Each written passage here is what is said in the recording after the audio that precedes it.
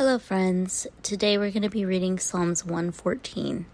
As always, before we begin, let us go ahead and pray over the word that we'll receive today. Dear Heavenly Father, Lord, we thank you for the day that you've given us. We thank you for the people in our lives, and we thank you for all the blessings you pour down in our lives. We pray, Lord, for your knowledge, wisdom, and understanding, to be able to grasp the word that we're about to receive, to put it to work into our own lives, and to be able to share this word with whoever needs to hear it. Help us, Lord, to bear the fruits of your Spirit in all that we do, and allow us to be a beacon of light for your love, kindness, grace, and mercy. Holy Spirit, be breathed into us today and allow us to walk in your guidance in each and every step. Give us your discernment in all things, and help us to understand the truth behind today's message. In Jesus' name we pray. Amen. Psalm 114 does not have a title.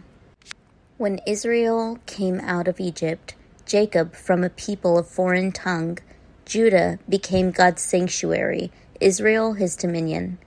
The sea looked and fled, the Jordan turned back, the mountains leaped like rams, the hills like lambs. Why was it, sea, that you fled? Why, Jordan, did you turn back? Why, mountains, did you leap like rams, you hills like lambs? Tremble, earth, at the presence of the Lord, at the presence of the God of Jacob, who turned the rock into a pool, the hard rock into springs of water. So that is the end of Psalm 114. So I really like verse 1 and 2, where it says, when Israel came out of Egypt, Jacob from a people of foreign tongue, Judah became God's sanctuary, Israel his dominion. So, when Israel came out of Egypt, Jacob from a people of foreign tongue, God delivered the people of Israel out of Egypt. And though they lived there for 400 years, they were still in a foreign environment. These people were not their people. This place was not their home. But when God delivered them, Judah became God's sanctuary, Israel his dominion.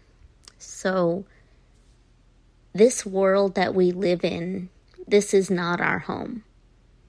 The people around us, they are foreign people. The people who do not know God, they are foreign people.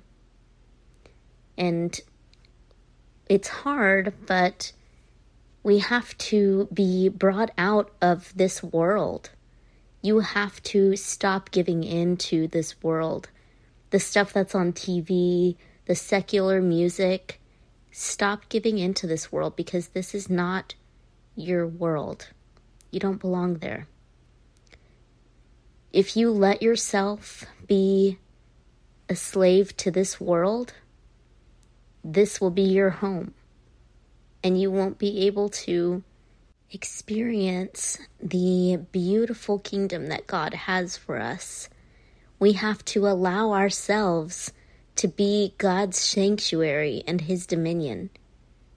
We have to give him what is rightfully his, and that is the rule over our bodies and our minds. He created us for a purpose, not just to be here.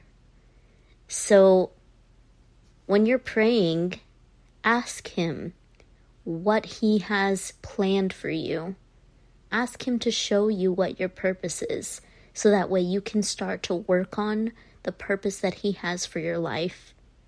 And when you do this, I'm sure that you will find it a lot easier to give up the things of this world, because your heart will be on fire for what God has planned for you, and you won't have time to give in to this world.